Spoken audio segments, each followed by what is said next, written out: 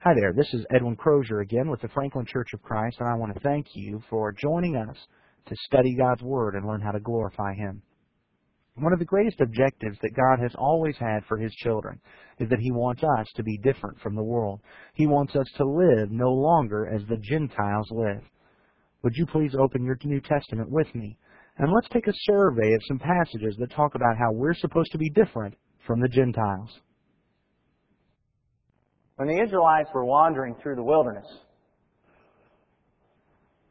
one of the greatest things that God wanted them to understand in order to prepare them for coming into the Promised Land was that there was supposed to be a distinction between them and the Gentiles. They were supposed to be different. In Leviticus chapter 18, beginning at verse 1, Leviticus chapter 18, beginning at verse 1, the Lord spoke to Moses, saying, "Speak to the sons of Israel and say to them, I am the Lord your God. You shall not do what is done in the land of Egypt where you live, nor are you to do what is done in the land of Canaan where I am bringing you. You shall not walk in their statutes. You are to perform my judgments and keep my statutes to live in accord with them. I am the Lord your God. So you shall keep my statutes and my judgments by which a man may live if he does them. I am the Lord." Then in 2 Kings chapter 21 and verse 2, 2 Kings chapter 21 and verse 2, we find that when God rebuked the people, when He judged them, it was because they had violated this principle. In 2 Kings chapter 21 and verse 2, as it talks about Manasseh, he did evil in the sight of the Lord according to the abomination of the nations whom the Lord dispossessed before the sons of Israel. God wanted the Jews to be distinct from the Gentiles. He planned it that way. He prepared them for that. Then He judged them for disobeying that principle. We're no longer the Jewish people. We weren't ever the Jewish people. The Jewish people are not God's chosen people. Rather, the kingdom of God is the Christians. But under the New Covenant, just as the Jews were to be distinct from the Gentiles, we as Christians are also to be distinct from the Gentiles. Using Gentiles not in the sense of being a non-Jew, but in being a non-Christian. We are no longer to live as the Gentiles live. Romans chapter 12. Romans chapter 12, verse 1 and 2 drives this point home.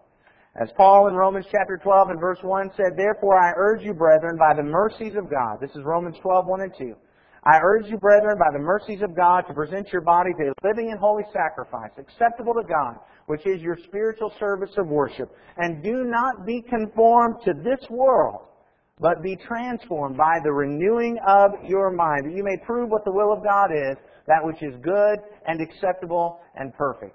God expects us to be different. Now that we have come into His family, He expects us to look different. He expects us to act differently.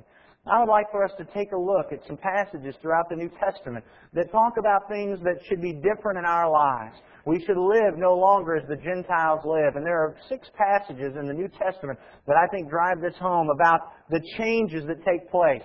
Now, it would be very easy for me to go on and on any one of these. And so I want to encourage you to pick up the outline after the lesson is over, because there's some things I put in the outline that just for the sake of time we're not going to be talking about tonight, because we could probably spend an hour on each one of these points. But we just want to take a look, and I haven't put them in any particular order except for the fact that we're going to start in Matthew and work our way through. There's several of them in the Matthew and then a couple of more throughout the letters that we're going to be taking a look at. But what does it mean for us to live no longer as the Gentiles live? As we consider these passages, we've got to be honest with ourselves, taking a look at us, taking a look at the world, and taking a look at God and His standard of holiness. As we consider these 6 passages, we need to remember, we are not following this principle just because we are slightly different or slightly better than the Gentiles. Our standard of holiness is not being 2 steps behind the Gentiles, but being in step with God. That's our goal. And so we want to take a look at this. Before we do that, would you bow with me in prayer, please? Almighty God and Father in heaven, we pray that You would strengthen us to overcome the tempter, deliver us from his traps, and help us to turn away from his temptations. We pray, Father, that You will strengthen us to live and walk worthy of Your calling and to no longer walk as the Gentiles did. Father, we realize that we've spent enough time in our lives sinning and dishonoring You, and we pray that You, through Your Spirit and Your Son, through Your Word, will help us to put on the Spirit, to walk in the Spirit, to walk with the fruit of the Spirit. And we pray that you would help us to produce that in our lives, that we might have love and joy and peace and patience and kindness, goodness, faithfulness, gentleness, and self-control. Father, we pray that you would strengthen us to be this kind of example before the world, that they might see that you sent Jesus and that we are a part of your family, that they will be convicted that you are here among us, and that they will want to be a part of your family and have their sins forgiven so they might be with you forever. Father, we love you and we praise your name, and we pray that all that we're doing here tonight and in all of our lives is acceptable to you, glorifying and honoring you. Forgive us, please, where we've fallen short. Too many times we've turned away from your word. Too many times we've said things we shouldn't say. We've thought things we shouldn't think. We've done things we shouldn't do. We've gone places we shouldn't go. And Father, we ask that you forgive us for that. And we pray that you would help us here to be a place of support that will help one another overcome our sins and to glorify and honor you. We love you, Father. In your Son's name we pray. Amen. The very first passage that I want us to look at is found in Matthew chapter 5. Matthew chapter 5. In fact, three of the passages that we're going to notice come from Jesus' Sermon on the Mount. Very often we'll note from the Sermon on the Mount that it's about surpassing the righteousness of the Pharisees, but sometimes we overlook the fact that Jesus also contrasts His kingdom with the Gentile kingdoms.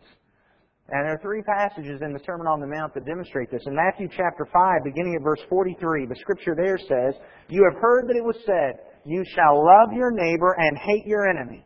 But I say to you, love your enemies and pray for those who persecute you, so that you may be sons of your Father who is in heaven. For He causes His sun to rise on the evil and the good, and sends rain on the righteous and the unrighteous. For if you love those who love you, what reward do you have? Do not even the tax collectors do the same? If you greet only your brothers, what more are you doing than others? Do not even the Gentiles do the same? Therefore you are to be perfect, as your heavenly Father is perfect." If we're going to live no longer as the Gentiles live, we must love no longer as the Gentiles love. Our love must be different. The Gentiles love, certainly those who are not Christians, they love. In fact, sometimes they can be great examples of love. They can be great examples of compassion. They can go out and do all manner of great deeds, loving others. The tax collectors could love. Hitler himself could love. But there's a distinction between the kind of love that those in the world have and the kind of love that we as Christians are supposed to have. In the world, among the Gentiles, we love those who love us, or at least we love those who haven't actively hurt us. But when it comes to love as Christians, our love is supposed to be different. Here in Matthew chapter 5, it talks about our Father in heaven and the kind of love that He has, sending His rain upon the righteous and the unrighteous, the sun to fall upon the righteous and the unrighteous, the holy and the sinner. God's love is manifested to all mankind. And in fact, God's love was manifested to everyone when He sent His Son to die for us, even while we were sinners. Perhaps one of the greatest demonstrations of love by Jesus on the earth, separate and apart from His crucifixion, can be found in John chapter 13. In John chapter 13, Jesus sets an example for us, which is just an amazing example. And in John chapter 13 and verse 1 it says, "Before the feast of the Passover, Jesus, knowing that His hour had come, that He would depart out of this world to the Father, having loved His own who were in the world, He loved them to the end." And then it goes on to describe a demonstration of His love. Beginning in verse 5, He said He poured water into the basin and began to wash the disciples' feet and to wipe them with the towel with which He was girded. So He came to Simon Peter. He said to him, "Lord, do you wash my feet?" And Jesus answered and said to him, "What I do you do not realize now, but you'll understand hereafter." Peter said to Him, "Never shall you wash my feet." Jesus answered him, "If I do not wash you, you have no part with me." Simon Peter said to Him, "Lord, then wash not only my feet, but also my hands and my head." Jesus said to him, "He who has bathed needs only to wash his feet, but is completely clean, and you are clean, but not all of you." For He knew the one who was betraying Him. For this reason He said, "Not all of you are clean." So when He had washed their feet and taken His garments and reclined at the table, He said to them, and He goes on and uses this as a teaching experience. But we'll notice that Jesus got down on His hands and His knees and performed the task of the lowly servant for His disciples. He served them because He loved them. But there are two here that stand out to me as quite amazing. First is the one that's explicitly stated as He comes to Peter. What did Jesus know Peter was about to do?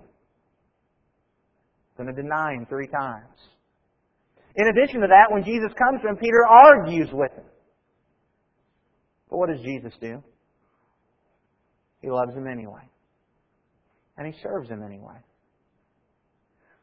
But then as He went through that group of the 12, He came to Judas. And what did He do with that heel that was about to be lifted up against Him? He washed it. There's unconditional love. There's the kind of love that Jesus wants us to have. And the Gentiles of the world, they don't have that kind of love. The unconditional. Going to love simply because that is my role, no matter what you have done to me or what you are going to do to me. It is amazing how often, even among Christians, we lose sight that this is the kind of love we are supposed to have. And how often we will justify disregarding God's law and God's command because of how somebody has treated us, and surely God doesn't expect us to be treated that way or put up with that. But when Jesus came to this world and exemplified how we're supposed to live, that is exactly what He did. He loved even those who refused to love Him back. Even knowing what they were going to do to Him, He loved them. Love no longer as the Gentiles love. We go back to Matthew. Within the Sermon on the Mount, this time we're going to be looking in Matthew chapter 6. In Matthew chapter 6, beginning at verse 7, the Bible there reads, "When you are praying, do not use meaningless repetitions as the Gentiles do, for they suppose that they will be heard for their many words. So do not be like them, for your Father knows what you need before you ask Him. Pray then in this way, Our Father who is in heaven, hallowed be your name. Your kingdom come, your will be done, on earth as it is in heaven. Give us this day our daily bread, and forgive us our debts as we also have forgiven our debtors. Do not lead us into temptation, but deliver us from evil. For yours is the kingdom and the power and the glory forever. Amen." He says, don't pray like the Gentiles pray. If we're going to live no longer as the Gentiles live, we must pray no longer as the Gentiles pray. And Jesus talked about what it was that the Gentiles did in their prayers. It was meaningless repetition, thinking that because of their much speaking, because they were just talking over and over and over again, that would somehow be what it was that caused their God to act upon their behalf. 1 Kings chapter 18, you remember the story of Elijah with the prophets of Baal as they danced around the altar wanting their god Baal to light the fire? And they chanted and they screamed and they shouted and they hollered and they cut themselves and they danced, and then Elijah started taunting them, and so they did it more and more and more, and Elijah said to him, "What's the matter? He's a god? Oh, maybe he's asleep. Maybe you need to wake him up, or maybe he's gone on a journey, or maybe he's busy. Maybe you should just shout a little bit louder." See, that was the type of meaningless repetition. Their heart wasn't in it. They were just thinking that if they just went through their chants over and over again, their God would have to respond to whatever they said. But that's not the type of praying that we do. I think perhaps the heart of this, we could sum up this difference in understanding that the Gentiles pray to gods that are very much like themselves. They might in their mind be super powerful, and even the worldly today, as they might turn to God, they're not praying to the God of heaven and earth who created the world, who has given us the Bible. They're praying most often to a God of their own creation who is really not much more than just a superpowered one of us. The pagans and their gods, as they looked at their gods, they were fickle.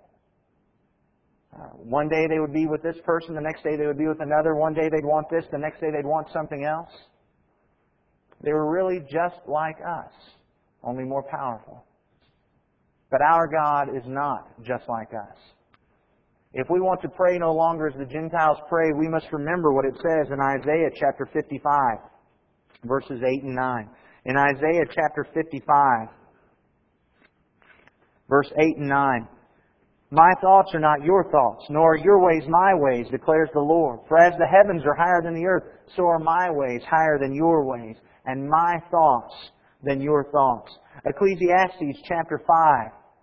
Ecclesiastes chapter 5 perhaps gives us a very good insight into what this means for us on a practical level. It says in Ecclesiastes chapter 5, beginning at verse 1, "Guard your steps as you go to the house of God, and draw near to listen rather than to offer the sacrifice of fools, for they do not know that they are doing evil. Do not be hasty in word and impulsive in thought to bring up a matter in the presence of God. For God is in heaven and you are on the earth. Therefore, let your words be few. If we're going to pray no longer as the Gentiles pray, we've got to realize that there is a God and we are not Him. And He is not like us. He is different from us. He values different things than we in the earth value. He looks for different things than men look for. And when we come to God to worship and honor and praise and pray to Him, we cannot come into His presence as though He were just like us. I appreciate the person who initially taught that, well, you don't have to be some scholar to pray, just talk to God like you talk to your best friend. But I'll tell you there's a problem with that. My best friend is a human. My best friend is not divine. Not in that scenario. And if I start talking to God like I talk to my best friend here on the earth, I'm not going to be talking to God as the God who is in heaven. And we've got to realize that. We must not come before God and offer the sacrifice of fools. We must no longer pray as the Gentiles pray. Instead of praying to the God who is the giant Santa Claus in the sky, the vending machine who will give us everything that we ask for, we need to come into God's presence recognizing that prayer is not about bending God to our will, but about bending us to God's will. And as we pray to God, we must remember who we are and who He is. In Matthew chapter 6, as we continue on, in Matthew chapter 6, beginning at verse 19. Jesus said in the Sermon on the Mount, in Matthew chapter 6, beginning at verse 19, Do not store up for yourselves treasures on earth, where moth and rust destroy, where thieves break in and steal, but store up for yourselves treasures in heaven, where neither moth nor rust destroys, where thieves do not break in or steal. For where your treasure is, there your heart will be also. The eye is the lamp of the body. So then if your eye is clear, your whole body will be full of light. But if your eye is bad, your whole body will be full of darkness. If then the light that is in you is darkness, how great is the darkness? No one can serve two masters, for either he'll hate the one and love the other, or he'll be devoted to one and despise the other. You cannot serve God and wealth.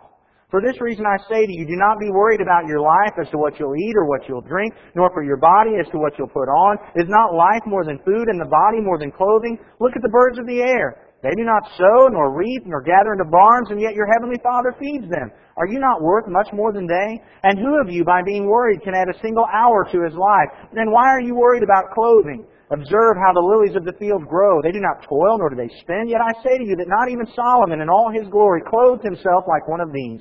But if God so clothes the grass of the field, which is alive today, and tomorrow is thrown into the furnace, will He not much more clothe you, you of little faith? Do not worry then, saying, what will we eat, or what will we drink, or what will we wear for clothing? For the Gentiles eagerly seek all these things. For your heavenly Father knows that you need all these things. But seek first His kingdom and His righteousness, and all these things will be added to you. So do not worry about tomorrow, for tomorrow will care for itself. Each day has enough trouble for its own. Did you catch what He said in verse 31 and 32? Don't worry then, saying, what will we eat, or what will we drink, or what will we wear for clothing? For the Gentiles eagerly seek these things. If we're going to live no longer as the Gentiles live, we must value no longer what the Gentiles value. And what do the Gentiles value? Stuff. Material goods. Nice houses. Fancy cars and clothes. Gizmos and gadgets. Power and prestige and fame. Influence in worldly spheres. Political power. Those are the kind of things that Gentiles value. How often are we spending our time valuing those very same things? How much of our time is spent in the pursuit of stuff, of worldly goods that are going to burn up in judgment and do us absolutely no good? The Gentiles value these material things, and so they're concerned about their retirement accounts, and they're concerned about the equity in their homes, and they're concerned about all these things. And then the stock market drops and their retirement fund is gone. tornadoes come through and their house is destroyed. Or they might be like that man in Luke chapter 12, whose crops produced great things, and so he said to himself, "Self, eat, drink, and be merry. We'll store all this stuff up and we'll just have a good old time." But that night his soul was required of it. And he didn't get to enjoy a bit of it. It was passed on to somebody else, and who knows what they were going to do with it. What do we value? In Philippians chapter 3, Paul demonstrated. Philippians chapter 3 and verse 8. Actually, let's back up to verse 7. In Philippians chapter 3 and verse 7, Paul said, "But whatever things were gained to me, those things I have counted as loss for the sake of Christ. More than that, I count all things to be lost in view of the surpassing value of knowing Christ Jesus my Lord, for whom I have suffered the loss of all things, and count them but rubbish, so that I may gain Christ." Paul had prestige. He was growing in his political power among the Jewish nation, and he gave all of that up. And how crazy his friends and family must have thought that he was. But there was something he valued more than all of that, and that was gaining Christ. How much more important that was to him. He would give up so much if he might gain Christ. I'm so amazed about sometimes the quandaries that we find ourselves in, and it's interesting how often we've minimized things. We talk about, well, can I miss church for this? Can I miss church for that? And I'm not going to start drawing any lines for everybody, but you've got to think about this. Perhaps we should just quit calling it missing church and realizing that we're not assembling with the saints when they've gathered together to stimulate one another to love and good deeds and to worship God, because the reason we do that is so that we might gain Christ. And it's true that your son might win the Little League championship and be the star pitcher. It's true that your daughter might spike the winning volleyball. But how good is that going to be? It's because we put those things above gaining Christ, they lose their souls. What are we valuing when we make those choices? Psalm 19. What an amazing psalm. And I'm just going to be honest with you. I don't believe that yet I have attained to the level that David has here in Psalm 19. This is something that I'm working on. But I'm amazed at David. In Psalm 19, he says, "The law of the Lord is perfect, restoring the soul. The testimony of the Lord is sure, making wise the simple." In verse 8 he says, "The precepts of the Lord are right, rejoicing the heart. The commandment of the Lord is pure, enlightening the eyes. The fear of the Lord is clean, enduring forever. The judgments of the Lord are true, they are righteous altogether. They are more desirable than gold, yes, than much fine gold, sweeter also than honey, and the drippings of the honeycomb." David said, if you put a pile of money on over here, and you put God's Word over here, I want God's Word. How many of us would say that?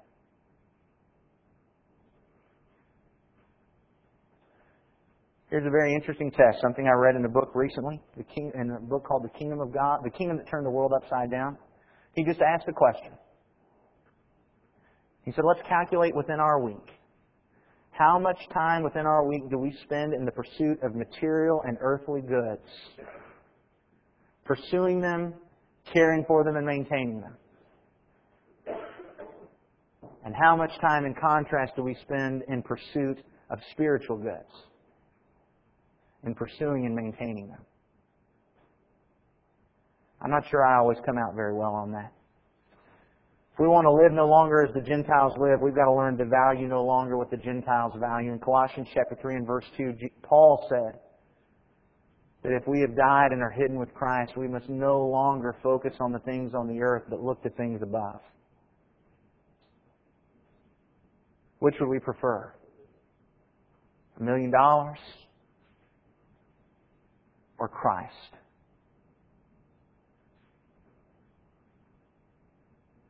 In Matthew chapter 20, we learn the fourth issue that is brought up in the Scripture about our contrast with the Gentiles. In Matthew chapter 20, beginning at verse 25, we learn that if we're going to live no longer as the Gentiles live, we must lead no longer as the Gentiles lead. In Matthew chapter 20 and verse 25, Jesus called them to Himself and said, "You know that the rulers of the Gentiles lord it over them, and their great men exercise authority over them. It is not this way among you, but whoever wishes to become great among you shall be your servant. And whoever wishes to be the first among you shall be your slave. Just as the Son of Man did not come to be served, but to serve, and to give His life a ransom for many."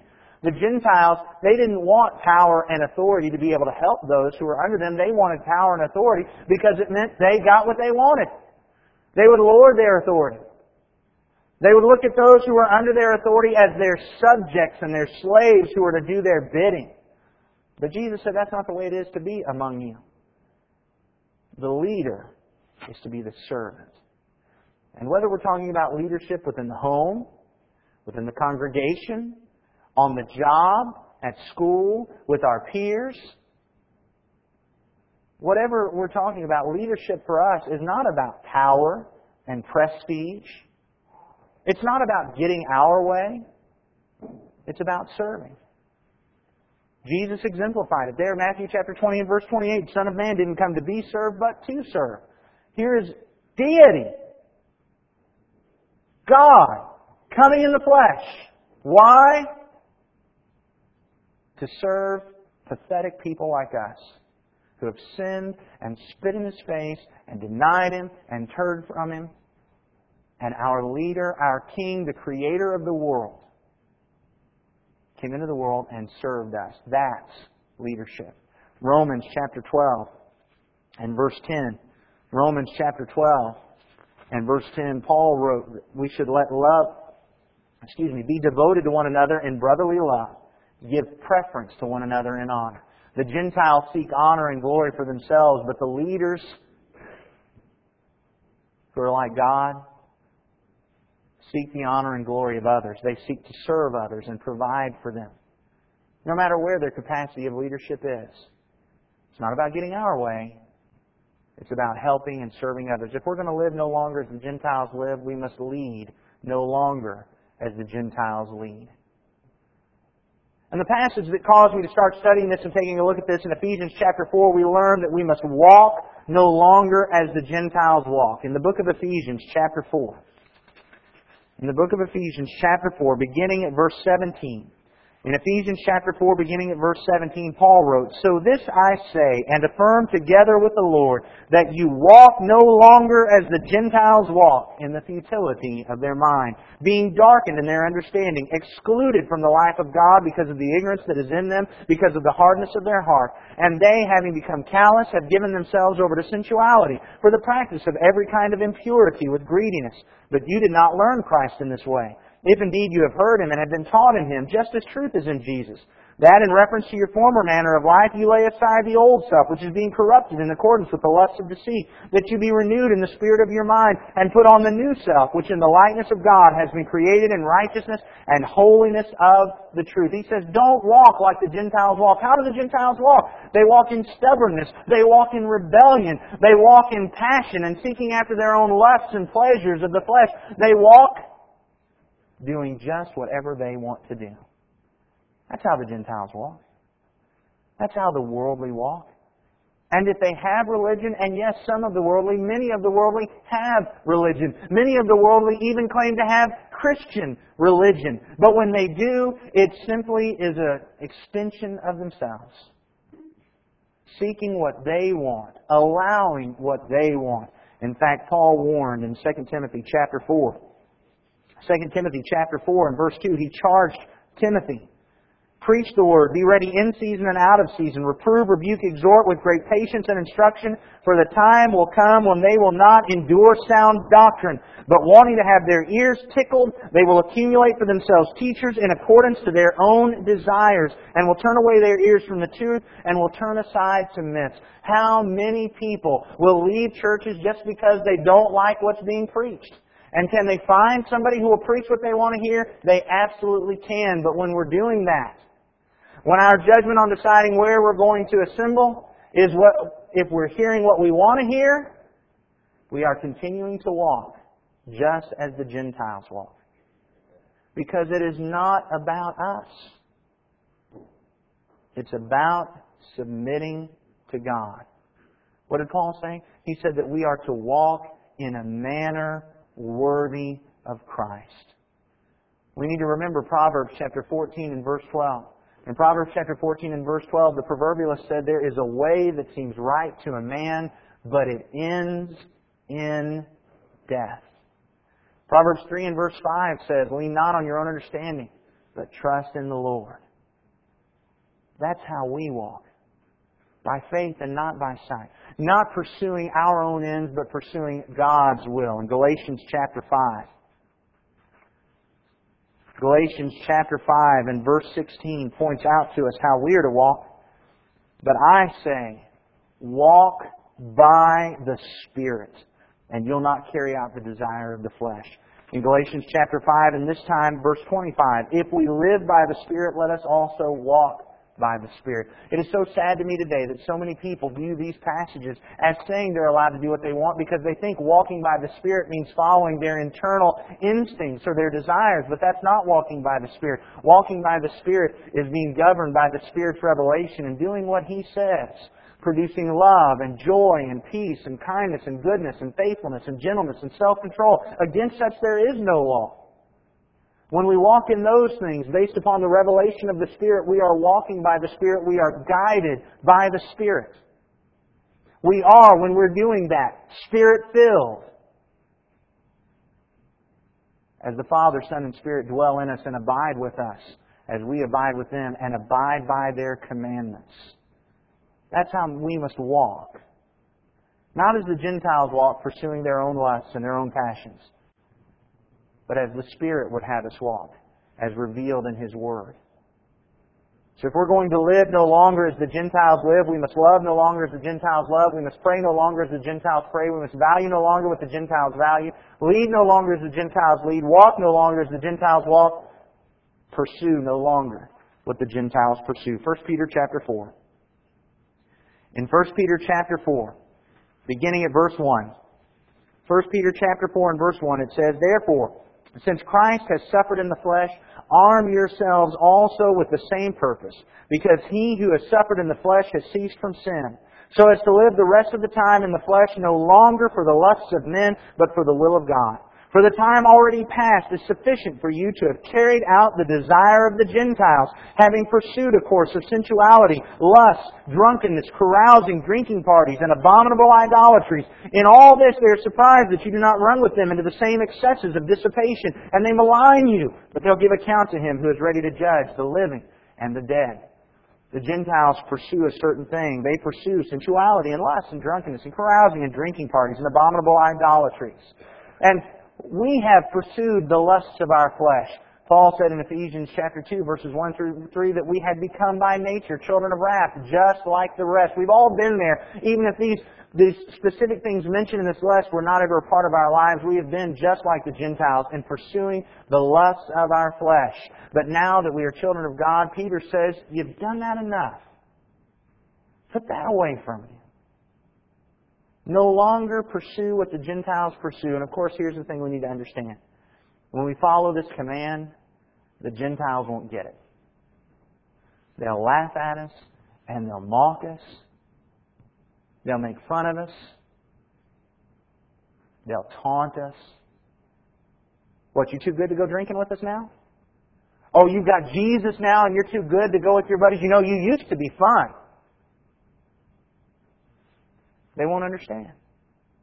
When we're no longer pursuing their things, when we're no longer loving as they love, or praying as they pray, or valuing what they value, or leading as they lead, or walking as they walk, they won't get it.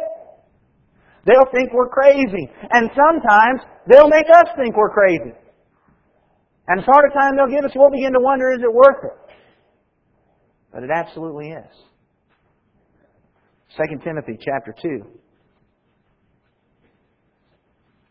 2 Timothy chapter 2 and verse 22 says, now, flee from youthful lusts, and pursue righteousness, faith, love, and peace with those who call on the Lord from a pure heart.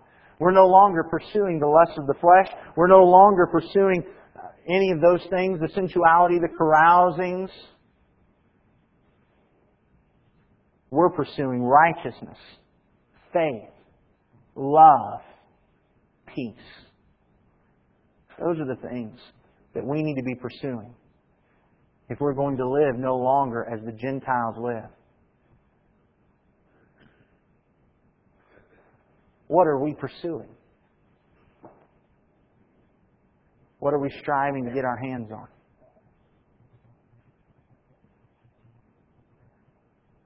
We need to realize Romans 12, 1 and 2. We are supposed to be different from the world. And we could take the approach of some churches today and be different from the world because we'll have some type of standard of dress code. We can wear all black and not allow buttons or metal fasteners. We could do that. Or we could take an approach that says you can't ever cut your hair, or you're not allowed to wear jewelry, or all those kind of things that so many churches that want to be different from the world want to do. But all of those things, those are merely externals. These are the internals. And I'll tell you what, when we're different from the world like this, they won't miss it. And they'll let us know that they didn't miss it because they'll think we're nuts.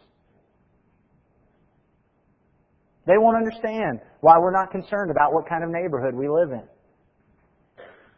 They won't understand why we want to spend so much time with all those people over there at the Franklin Church that don't know how to have fun. They're just always trying to get together and worship God.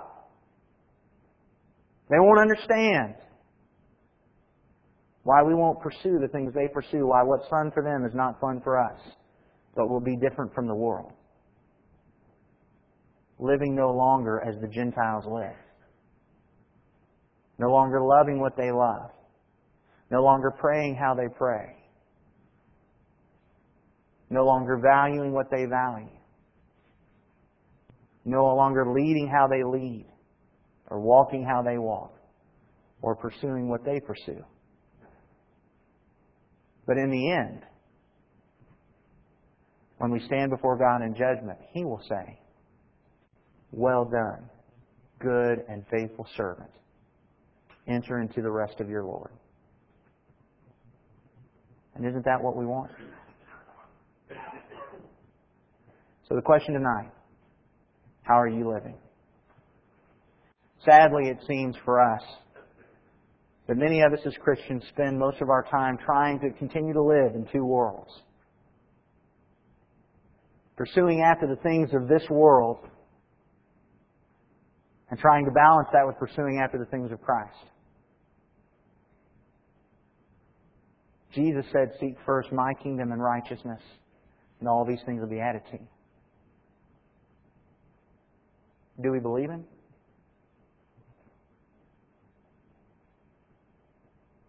Let us no longer strive to walk the line, but get as close to Jesus as we possibly can, being different from the world. I hope this lesson was beneficial in helping you understand exactly how we are supposed to be different from the world, living no longer as the Gentiles live. Let's remember what we learned here. If we want to live no longer as the Gentiles live, we must love no longer as the Gentiles love, pray no longer as the Gentiles pray, value no longer what the Gentiles value, lead no longer as the Gentiles lead, walk no longer as the Gentiles walk, pursue no longer what the Gentiles pursue.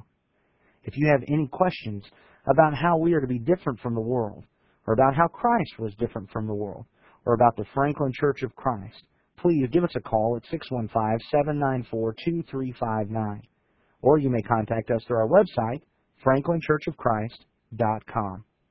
Perhaps someone has given you this lesson on CD or on audio cassette. If that's the case, may I encourage you and invite you to go to that website I just mentioned. Again, it's franklinchurchofchrist.com. We have numerous lessons there, both in audio and outline format, that you are free to download and use in whatever way you believe will glorify and honor God. May God richly bless you as you draw closer to Him. More importantly, may you richly bless God.